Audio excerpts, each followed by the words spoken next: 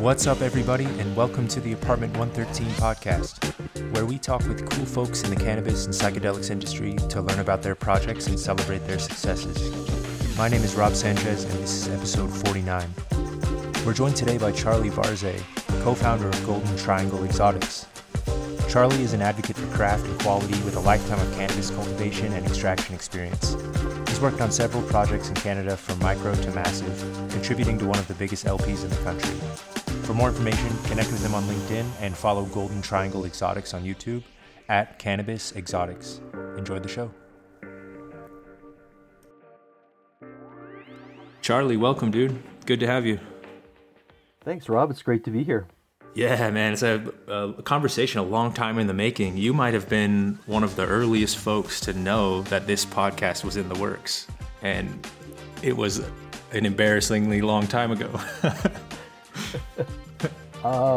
Yeah, if I can, I think I have a message from you many years ago. Yeah, it's like, I think maybe 2017 or 2018 or something, talking about getting a podcast rolling for the space. And look at you now. It took maybe 3 years longer than expected, but yeah, we're here, man. And you're on the show. You're a gangster, man. What can I say? We made it. And it's when we first met, I think it was 2017 then, or maybe it was earlier 18 when you guys came down to Vegas for training. Yes, that's right. The good old days. I was implementing and training seed to sale software, all that fun inventory management, learning some skills that I still use in the day to day. And that was when I was still learning a lot about the Canadian market, and ended up doing more work up there with you guys than I was doing in the US for a year or two. That course was a grind. I loved it. Was good. I tell you, you were on your game for sure. Those ERPs are heavy, man. They are heavy. Yeah. It can do it all, but you've got to like kind of learn it all too. Yeah.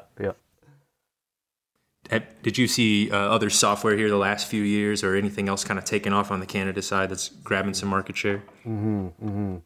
I like Cropsify and Certicraft. I think those two are going to be the go forward,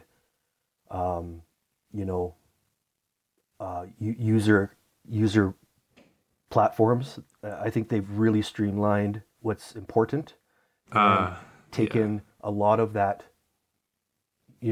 just the mundaneness out of it. It's really intuitive. So I like those.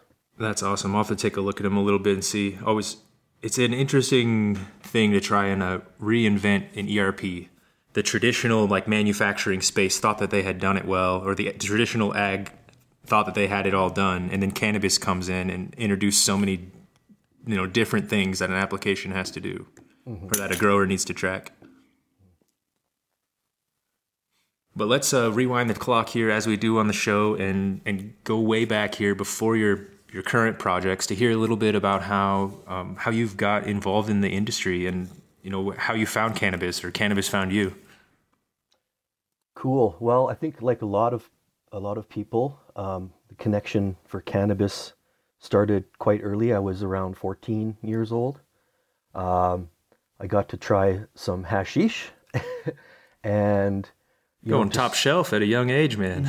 And that's true to form for my life. I tend to manifest right to the nuts, wow, I can say I was immediately connected to the experience, and I could see how that cannabis was going to play a major role in my life after that. And at such a young age, it's a pretty special thing to be able to have that, and definitely made an impact for you, huh? Yeah. So, it took a while for me to get to actually growing cannabis, but consuming it, and enjoying, huh? I don't consume it anymore. When my daughter was born, I decided that I was going to stop smoking, and then I went to edibles, and now Yeah. I'm really happy just kind of like being a weekend warrior, every now and again, Right. Just consuming when you need to or when you've Yeah. got the time. Yeah, or if I'm feeling a certain kind of way, you know what I mean? I see. Yeah, I'm kind of on a similar path, man. I think really I was like kind of a daily consumer, and if I'm not careful, I can be a all the time consumer and just keep on going. Yeah. The only thing that cares about that is my bank account. Yeah. Yeah. But since my daughter was born actually earlier last year, I kind of started trying to moderate more and cut back on the consumption, burning anything in the house. So I cut to the vaporizer, and then recently have been moving into edibles, and just this week and last week starting to move into tincture. So I think I'm kind of backing out of that like regular consumption space, but I still want to carry that flag of connoisseurship, right? Craft and quality. And it's kind of an afterthought in the US market, at least, when it comes to moderation, tolerance, or kind of wise or responsible use. It's almost a laughable fact, and people are just like, hey, like smoke more, buy more, discounts and deals and memberships, like come into the shop. And I don't think a lot of the community is focusing on the moderation that has to come with like a long-term habit with cannabis. Yeah. Yeah, for sure. That's kind of hard. It's not as fun to talk about, I guess. Yeah, yeah. I feel like life is more vibrant and colorful. The music sounds better. Your overall experience is like you could watch a program and go, man, that was the best episode ever. You're hooked. Yeah, you're feeling it. Yeah. You're feeling it. Yeah. Yeah. So when you were first consuming that, that's always like some of the highest times people can remember. I mean, it takes long tolerance breaks for me to feel the way that I did when I was 15, 16, consuming the first two or three times. I think one of the times I was when I was just starting to really experience it. I remember leaning against the wall with my friends, and we would buy a sack like Friday night, and then we would just basically smoke the whole thing, many bowls one after the other, and be done with it Friday, and like do the same thing the next week. And I just remember I was singing this song, like a dumb song, like boop, boop, boop, something stupid like that. And my friend just looks over me and starts cracking up, and he's like, why are you singing that song? And I just started dying laughing, man. It's like, I thought that was in my head. Dude, and that's just kind of I feel like one of those like pivotal moments where I was just like, all right, this is going to be fun. Yeah. But there was definitely that, I think maybe like a sense of self-medication and things like that I found, even if I wouldn't have known it was that. It was some comfort or some anti-anxiety and relief from things like that. Yeah, yeah. I was very apprehensive. I'd been offered to try it a few times before I finally just caved in. And yeah, as a someone who's hanging around with friends that are a little bit older than you have your crew's a little younger, a little older. You got a mix in there, and to feel that pressure, I kind of staved it off for a while, and then it was just like everyone's doing it, so fuck it. Yeah, kind of just joining the fray. Yeah, and I have a similar standout for me on that very first time is after I took the hit, and it was hot knives off of a stove, this is awesome. Classics. Yeah, classic. And I ended up sitting in front of like an oscillating fan and just talking like a robot for the whole night. It was just like so funny to me, Just having the time of your life. All by myself, That's great. Yeah. Sometimes you need those times though, of course, and then later on, I think it becomes a different thing. You don't really find that giggly high unless you're, a weekend warrior, perhaps, or you're really working with your tolerance and moderation, that kind of thing. It's true. So that cannabinoid system gets a little bit blasted from a constant consumption. Yeah, for sure.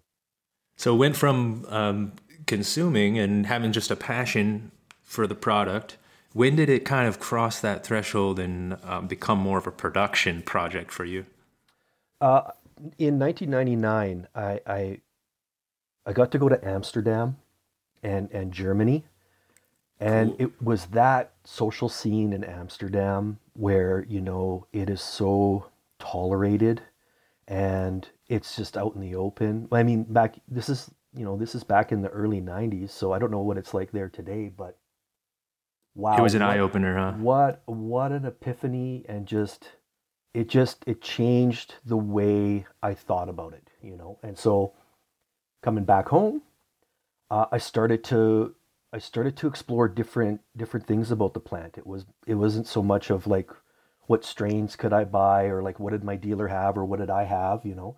It was more starting to think about, you know, how do I do this? How do I grow this? You know, and that's the moment, you know, that's the pivotal moment for me. Where it kind of changed the plans from just consuming or enjoying when it crosses your paths to maybe actually providing. Right, and process, like I had been doing a lot of making my own hash, and at the time, you know, doing like isopropyl alcohol washes. Nice, yeah. You know, just doing a lot of that up until that point. So consuming and processing, but not growing, right? So, I imagine, were you the only one from kind of your group of friends or like in the area that was getting into that, or was there a kind of a crew of you guys digging in to the extract side? I would say that there was a lot of dabbling from some of my other friends, but I was the one that when they went and bought, you know, say I bought a zip or something. Yeah. I was the one who was taking it and not just like throwing it in the bong and smoking it all. I was doing like, stuff with it, you know. I got plans for this source material. I do. Yeah. Definitely, man. That's awesome. And then, I mean, that caters really well into the modern space where there's so much to do with finished flower once it's ready to go. The finished goods and extraction spaces have continued to grow and turn back on themselves, where I think like we're back with a focus on hash and even solventless starting to get traction finally in some markets that have been missing it in the U.S. Yes, exactly. How is the concentrate evolution for the Canadian scene? My experience up there was mostly flower, from what I got to try that when I was there on the west and on the east coast. Mostly just because I didn't have a piece to consume concentrates while traveling. Well, it's kind of a widely known that in Canada, the East Coast is very traditionally hash driven, and that's the Montreal area. And I think the reason Nice. is because you're so close to that Atlantic port, you know, so you're probably getting a lot of Some quality source material coming in. exactly, yeah. So it's really well known that in Canada, you know, the Easterners, they love their hash. That's where you're going to find it, huh? Yeah, and then out west, you know, because you have that Okanagan, very very similar to like the Northern California climate. Yeah, like Pacific Northwest kind of vibes, right? Yes. So you got so that's sort of the flower mecca, if you will. I see. Yeah, that kind of tracks, I think, with my experience. As the flower I had on the east, I guess less than a shout out to Afria. I don't know if they're still around, but that's the flower I had there. And then I think over on the west, I don't remember a few different places I ended up trying, but the flower quality on the west at that time was head and shoulders above. Exactly. Comes down to that environment and I guess the specialties of the area as well. And I'm sure there's quality flower churning out across the nation, you know, in folks' basements and in different grows. But the Canadian industry is unique in that their distribution system is all going through the government after these businesses are, you know, done growing and cultivating, rather than having the private owned dispensaries in the US. What's your perspective on that so far, kind of seeing the trajectory like in your country and then like kind of looking down how the states are doing it?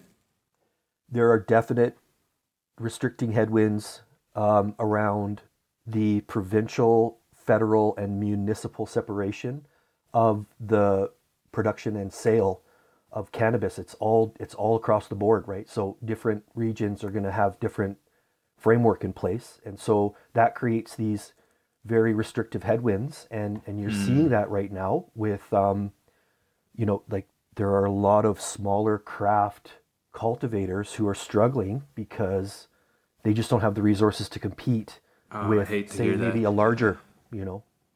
So right. It's not that they don't want to compete. It's just that at some point that the budget is really going to be the limiting factor.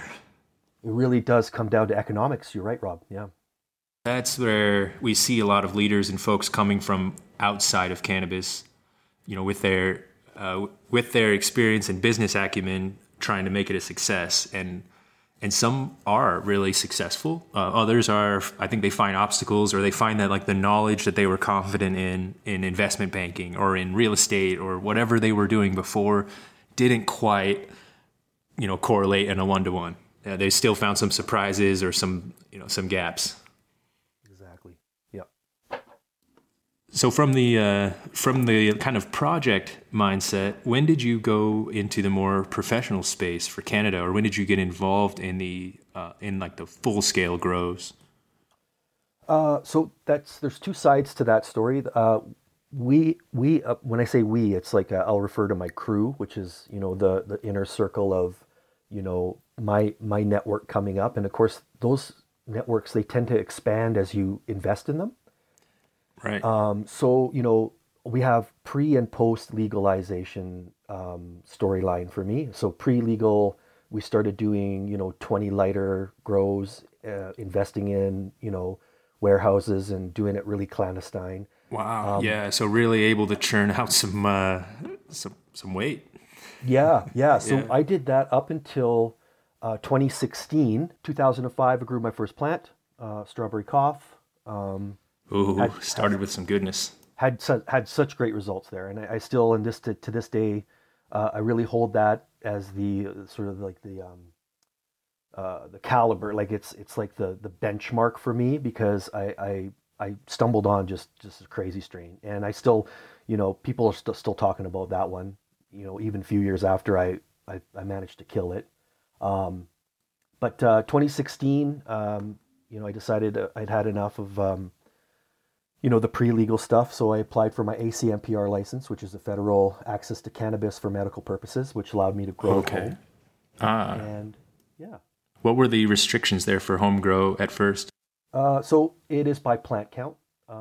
So you have to apply for a certain number of plants, and that's so the ARC, or the sort of the license, took a few iterations. So the MMAR, MMPR, and then the ACMPR, but they were all plant count. So they were all based on the number of plants. Yeah. Okay. So if you wanted to grow them big, you were not restricted, huh? No, it had nothing to do with size. I always thought that was kind of odd in the regs. That I think it just shows that the folks making the rules never grew the plants themselves. If they say like, hey, let's limit them to 12 plants. Like, you don't understand what 12 plants 12 full-grown cannabis plants could really become. Right. It could be massive. Right. If you have them in like 30-gallon pots. Yeah. And depending on maybe if you had a pre-existing medical condition, you could argue for thousands of plants. Wow. So that was the loophole, right? So you could run perpetual harvest in the house then with prop veg flower and keep that cycle flowing. Yeah, I ended up starting with a 220 plant license. Okay. All right. I had to pay. There's a small service fee involved in that, and it was an annual re-up. So every year you'd have to re-up it. I see. And were you able to provide, like, as a caregiver for anyone else, or that was personal consumption or personal project only for the cert? For me, personal, but there Gotcha. was there was framework written in the law there in that license where you could do designated grower if you wanted. Oh, cool. Yeah, there's some of the states had that at first with medical, but now most of the rec programs are kind of cleaning that up, I guess, for better or worse. I kind of like that vibe. It's very like community friendly, with a grower helping like a small subset of folks. But I think that from what I was hearing is that they have trouble matching prices. Like, it's going to be more expensive from that smaller craft grower that's your designated guy versus what the big multi-location operator can sell an eighth for. I guess I think that's kind of what's working itself out here now. Same kind of thing. Yeah. Yeah, that's a moment in time. Yeah. But now is it anyone can grow at home in Canada, or still requires a medicinal registration? So they passed the Bill C-45, I believe it's called, the Cannabis Act. And in that, there's a couple of caveats, and you have to be the owner of the property or have permission from the owner. You have to be of legal age for consumption, which is 18. And aside from that, you can grow 4 plants. That's sweet. There are some provinces that have not adopted that yet, and I think Quebec is one.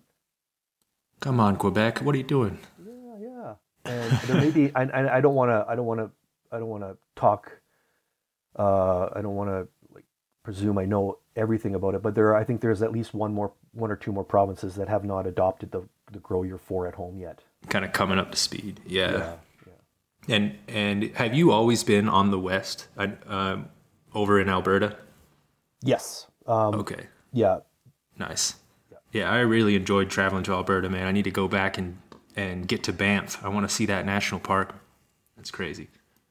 It is gorgeous. Wow. I'm very blessed to live where I do.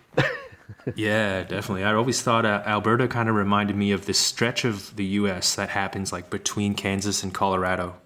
Okay. You can start to see the mountains on the horizon, but it's still very prairie, open fields. Yes. Good vibes there. Yeah. So 2016, got my ACMPR federal license, growing at home, and I thought I'll just take this a step further. So I applied at Sundial, which is about a 5-minute drive from my house here. And I ended up getting on their sanitation team, so cleaning tables and floors and that sort of thing. Yeah. That lasted about a week. And then after about a week, I was asked to become the lead grower. So that was fun. You start showing some of your knowledge. Yeah. It starts by washing pots and trays, and very quickly start handling the IPM and nutrient schedules and so much more. Yeah, during that interview, I said, give me a job, let me clean your toilets, and maybe I'll show you a thing or two. And they're like, okay. That's cool, man. But that way you could kind of gauge the business a little bit too, without maybe giving that experience and knowledge. Yeah. With some of the legacy folks and legacy knowledge, companies are hungry for that, and it's hard to always appreciate the person giving that knowledge or bringing that to the table. I think there's people that feel exploited afterwards, or they literally are, to varying degrees. It's difficult there. So I think being able to vet the company a little bit, or kind of find your way, sounds like a good opportunity. And was Sundial still growing at the time, or was it like the Sundial that we knew of up until the end of last year? Oh no, this is not the juggernaut of the war chest, as I call them, of cannabis production. Okay. This was not. So Sundial ended up being like a 600,000 square foot facility, and this was their 20,000 foot sort of jumping off point. So nice. It wasn't small, but it wasn't super massive.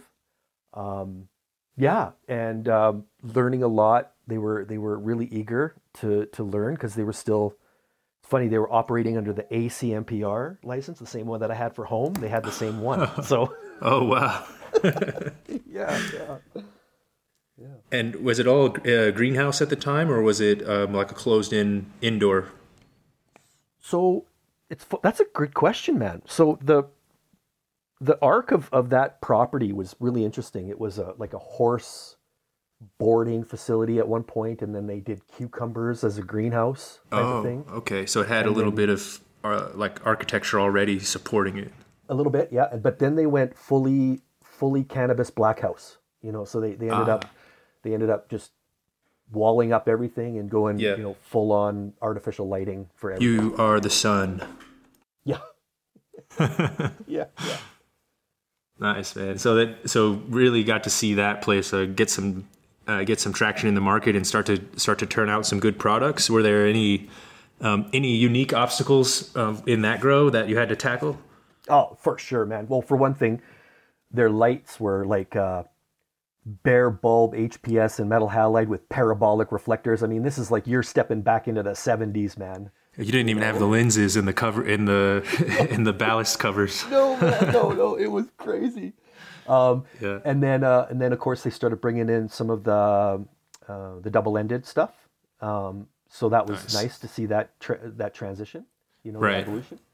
But one of the biggest challenges at the time, and it wasn't just Sundial. It was like everybody experiences was in order to get starting material genetics, you had to like buy from everyone else. So it was like this cesspool of like incestuous Just genetics. the same pull again and again. Yeah. It was just like, oh, you've got, you've got Cold Creek Kush, or, like Shishkaberry. Yeah, again. Like, oh, come on, man. You're like, no, this shishka berry's different. I'm telling you. So that was hard. That was hard to differentiate yourself. And I think, in my opinion, like differentiation, innovation, and disruption, those three go hand in hand. And when you can do any of those well, it's almost like a fire triangle, right? You could create a really, really blazing fire. You know what I mean? Yes. Yeah, man. That's a powerful combination there. If you're seriously lacking any of those three, you're probably gonna feel it. And everyone was, right. So you're lumped into the same. Everyone was the same. There was no uniqueness. That's hard. Yeah. Did the laws allow, or did the regs allow pheno hunting and actually sourcing seeds, or it had to come from more established? Okay. So this is fucked up, man. Oh, sorry. I don't know what kind of language I'm allowed to use on this. Oh, have at it, dude. Okay. Yeah. So eventually, the federal government allowed what was called an amnesty period. There was like 24 hours where you could bring in anything. Where you're like, oh, dude, I had all these plants in my closet.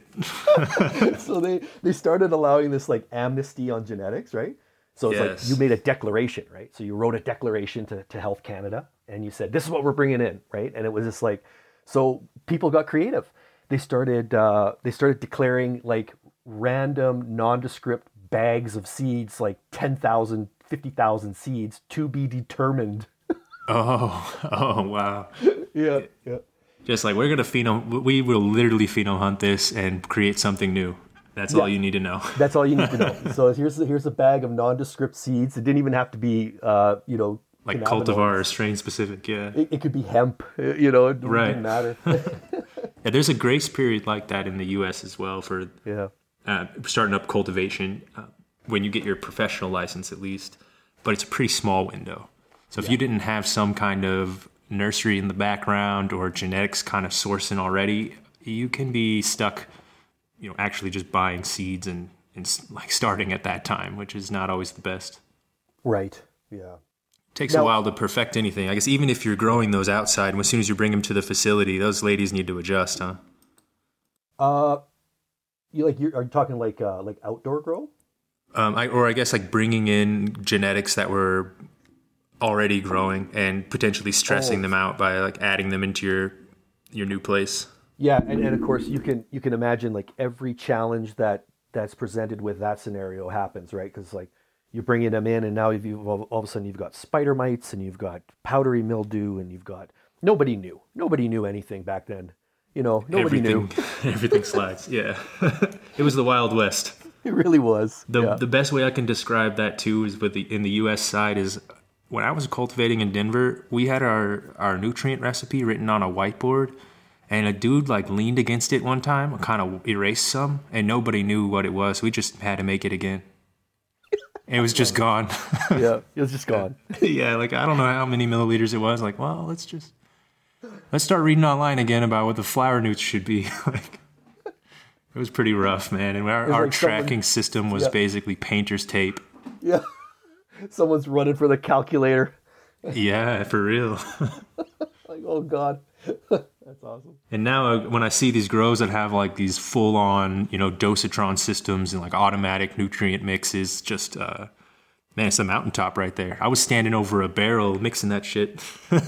Yes, and I prefer that actually. You can automate and automate all you like, but there's some certain things that you need to do, very hands-on. Just being able to test it yourself and really measure it. I mean, there was kind of like a Zen aspect of like actually crafting that and spending time with it, where I think just turning on the machine might lose that connection a little bit, but you can get that elsewhere probably in the supply chain.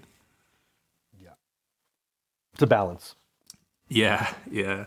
So from Sundial to Sugarbud, how did that evolution go for you, or how did you make your way over to the next LP then? So the founder of Sundial quite a visionary gentleman, Stan Switek. Oh, sorry, am I allowed to drop proper names in this? Yeah, definitely, Yeah. man. Yeah. Shout out to Stan, man. We'll get you on an episode down the road. Shout out to Stan, man. This guy has been through the grinder, come out several times, good and bad. So he's in my opinion one of the strongest business people that I've had the pleasure of meeting and working with. He's very strong person. So he ended up making a deal where we were designing and building Sundial's larger facility, and he was in the process of a divestiture, 100% sale he wanted out of that Sundial. So he made off like a bandit. I think he made really good money on that. That was he cherry before Sundial really over-invested perhaps or overgrew. Yeah. So he could see, I think he saw the writing on the wall with that one and made the right choice. But he grabbed a couple of really talented people, myself included, and we went on to start Sugar Bud Craft Growers. Nice. With the understanding that we had made mistakes and we'd learned some things, and Sugar Bud presented this sort of clean slate, an opportunity to really just do things differently if we wanted to. And that was a full build, or were you retrofitting a warehouse for Sugar Bud? That was a bare earth, full on ground up, had the land and just went to town. Awesome. That's what I thought. Yeah, I was lucky enough to see that facility, but when I was there was no plants in the whole building. Oh. It was all just racks and folks getting trained.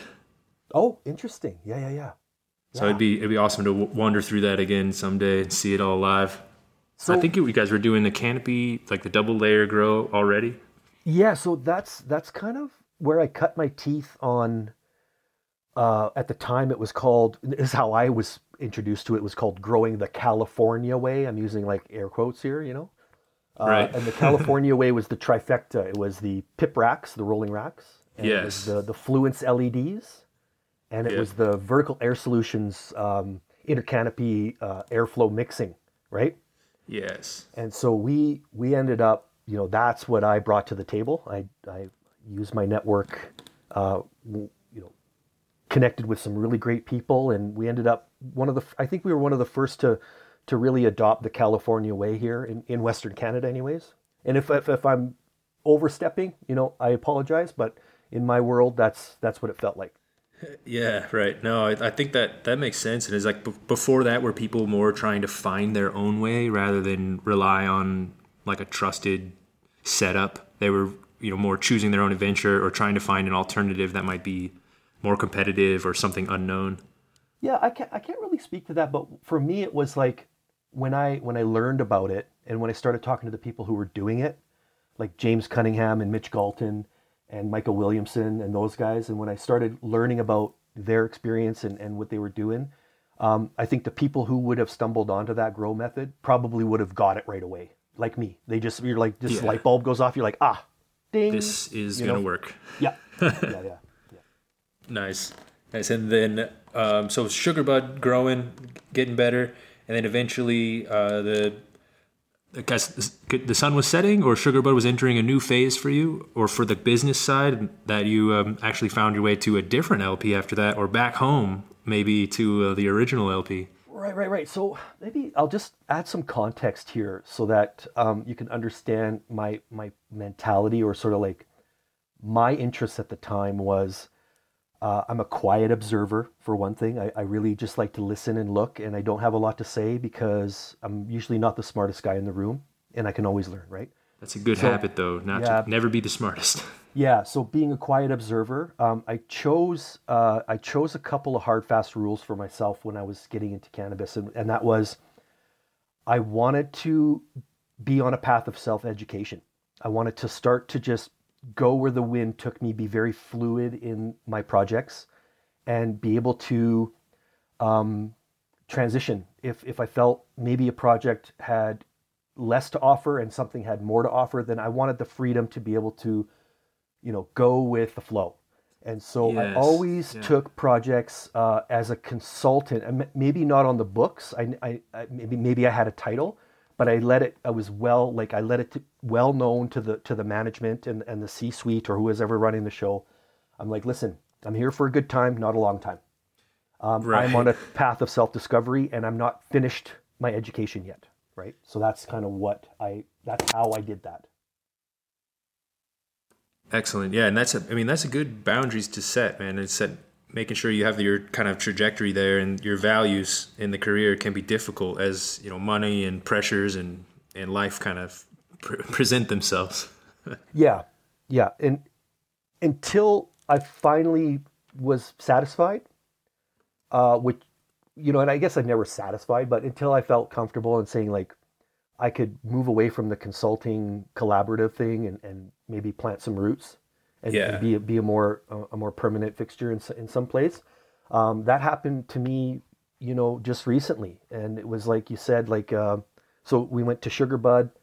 I was there just as a contract consultant, get the wheels turning and get the motor running. And then Stan, of course, because he's just so dynamic in character, he saw that even Sugar Bud at, I think it was like 30 something thousand square feet, 30,000 square feet.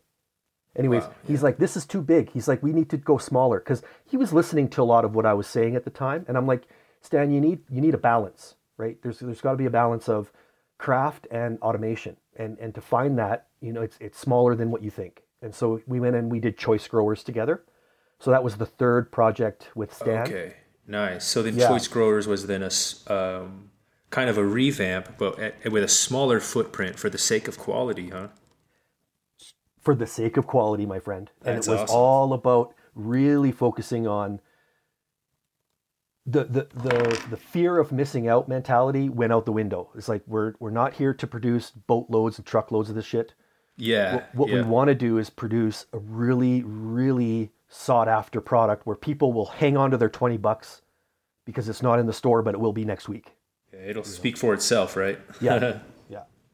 Totally, man. Yeah, I think that can be hard to do at first, because the drive is to do more and more and more. But I mean, I'm a proponent that the connoisseur in the cannabis industry is the big spender. It's the regular consumers and the folks that are going to find that quality and buy nothing else, or make sure and judge everything against that going forward, who businesses should care about more. And I think churning out mids is like in the old terms is like a good way not to be called back, right? Yeah. You're just like, all right, that was just very fine. So weed. Like, we're probably not going to call that dude again. If you know someone else who had fire or something else coming from California. It's very tough to convince someone after your first impression. Right? Yeah, yeah. So the choice growers, did you guys go with a very similar kind of setup then, as far as the cultivation methods, or did you try to reinvent anything in that setup? Well, I think one of the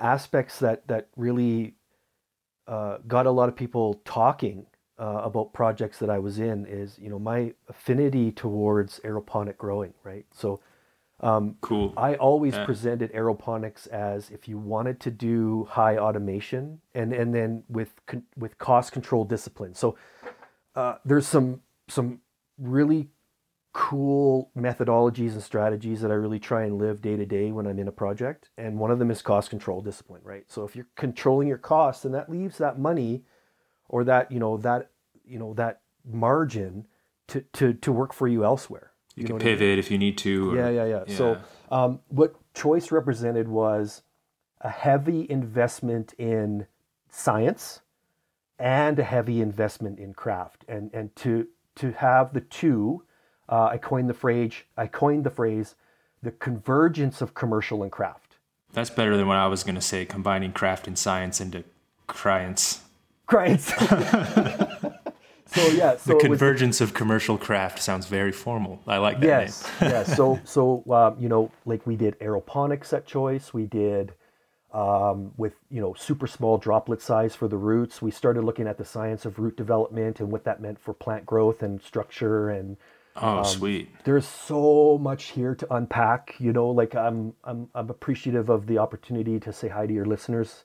But I would be I would be super excited to do another one or two of these with you. You know what I mean? Yeah, there's plenty to dig in there. For the folks who don't know on aeroponics, it can be difficult to maintain or to get set up at first. Just with the way that you have to get like certain droplet sizes, and all of your plants are put in tubes that are enclosed, and you're putting through a very fine mist of nutrient-rich fertilizer, essentially. And yeah, your plants are growing in open air that way. That's right. Yeah, and that is a lot less work, right? You're not mixing up soil. You're not changing pots. Most of the time in those systems, they actually flower where they veg. Absolutely. And I would say that it's not so much as there's not as much work. I think the work shifts to different areas. It's more front-loaded work, kind of getting ready and getting the system ready to try to maintain it or automate. Yeah, I think this is a great topic for another conversation. I don't want to get off track, but you know, there, just like there's many ways to grow cannabis, there's many ways to do aeroponics. Yeah, you know, as sort of a subtype of grow methodologies. You know, and I don't see a lot of aeroponics in the States. Every once in a while, you find it in the shop. I did find some great aeroponically grown flower in Chicago recently that was kind of top notch. But here in Vegas, I don't think I've seen a shop, or I don't think I know of a brand that does it. If you're looking at who's doing aero in the States, look at Arise. Those guys are freaking killing it, man. I think that's who I tried in Chicago. Actually, it was beautiful. Beautiful. They are crushing it, man. Yeah. Yeah. Nice. And so Choice Growers getting started, and all this, was this all still within like driving distance from Sundial, Sugarbud, like all your projects just popping up around your house, or did you have to kind of bounce around a little bit for these projects? Yeah. So Sugarbud ended up being about almost a 2-hour drive from my home. Whereas, getting to be on the outer limits of acceptability there. Yeah, but still, because I was committed, and I like to say, people are like, "Oh, I'm so passionate about cannabis." I'm like, "Oh, that's cute. Call me when you're obsessed."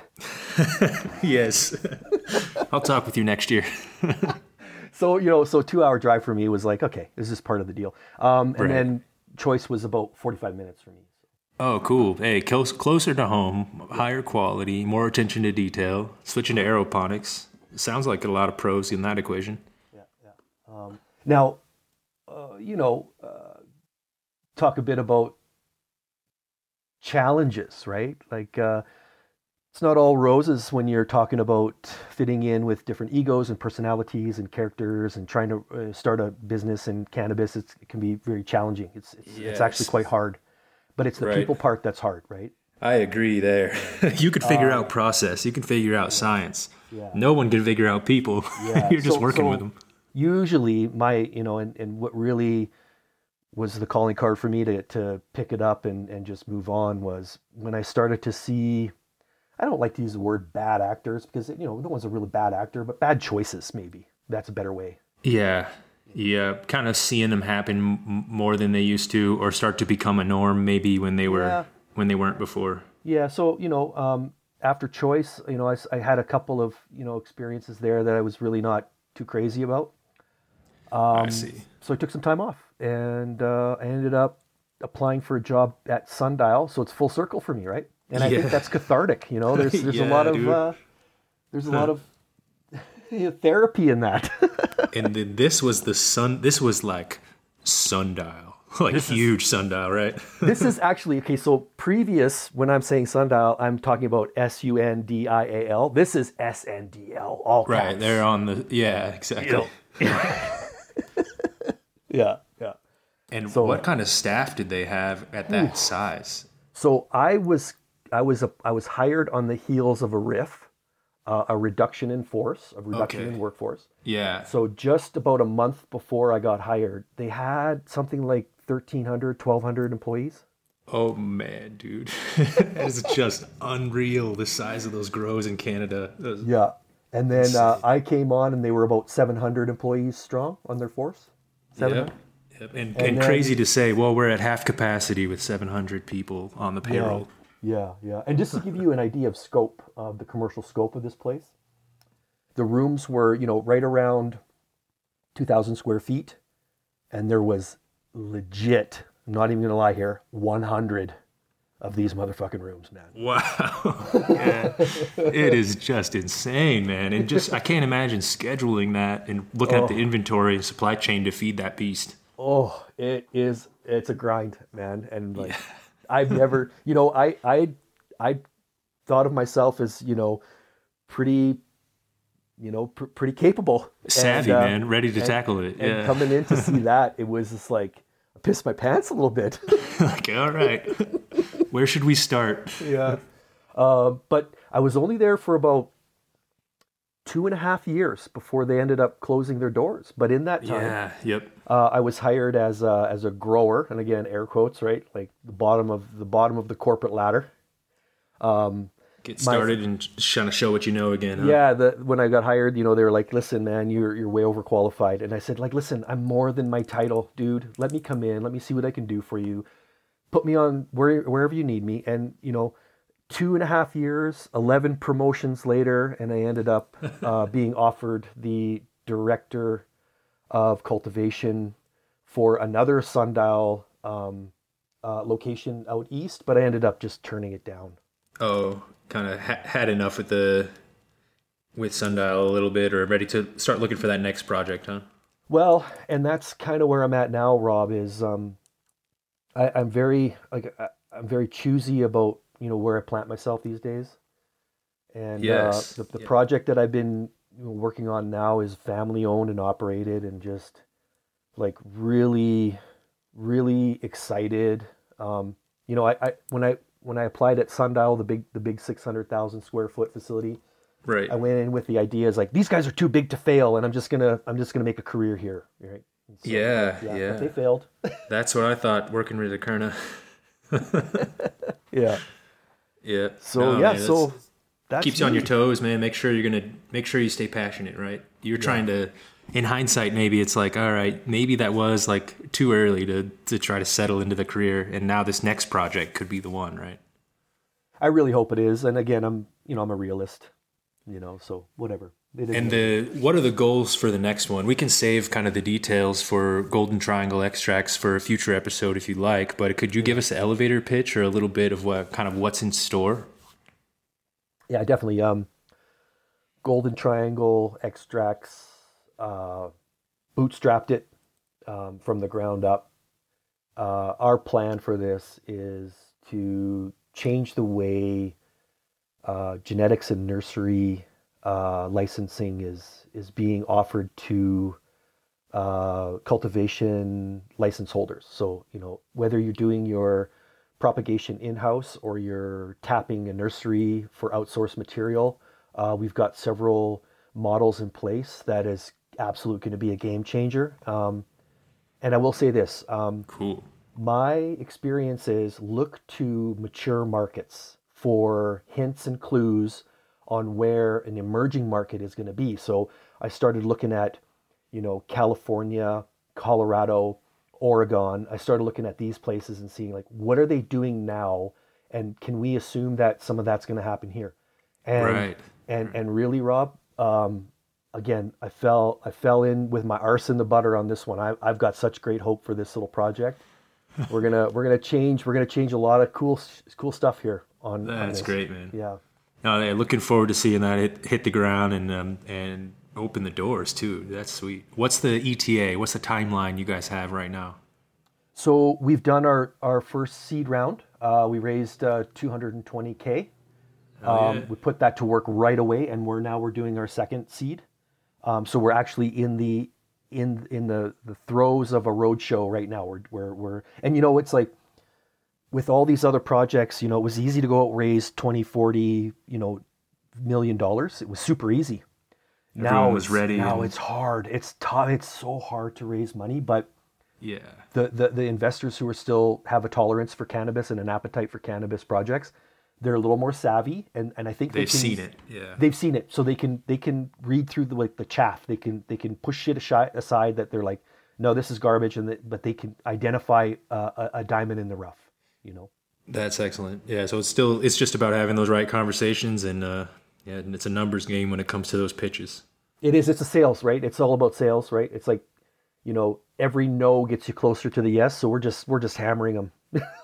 Nice. Yeah. I wish you guys a lot of luck in that endeavor here, man. And I want to thank you again for coming on the show and kind of giving us a little bit of your backstory. It was definitely cool to hear all the projects you've been involved in. And I know there's several more stories we should dig into here later. But in the meantime, dude, where can folks connect with you or reach out if they have any questions or want to talk shop about anything you mentioned? Well, I'm still LinkedIn, of course, is kind of that's where I go to for just business connections right now. It has become a wonderful space for connecting on the cannabis space. And I mean, in business in general, it already was, but it's a unique thing for cannabis right now. Yep. I would say if you do start to follow me or you start to peek in at what I'm sharing with the community on LinkedIn, you're going to notice that I don't really contribute a lot to conversations unless it's a DM. If you want to chat with me, I'm happy to do a DM with you, but I'm just a quiet observer right now. I'm still not really comfortable. And I think that that's coming from where I came from.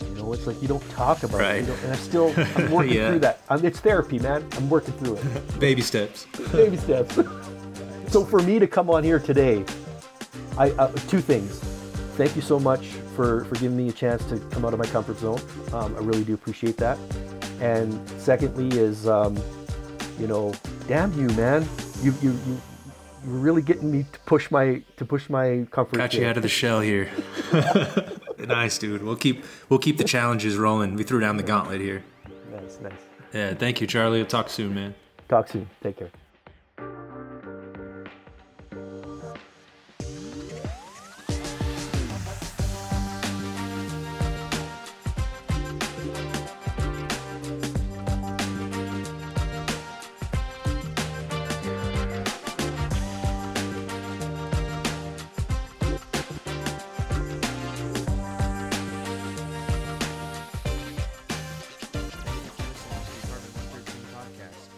Information about the show, along with our services and courses, visit apt113.com. We offer cannabis software product management, cannabis education courses, and freelance writing. With over a decade of experience in the cannabis industry, Apartment 113 is here to help.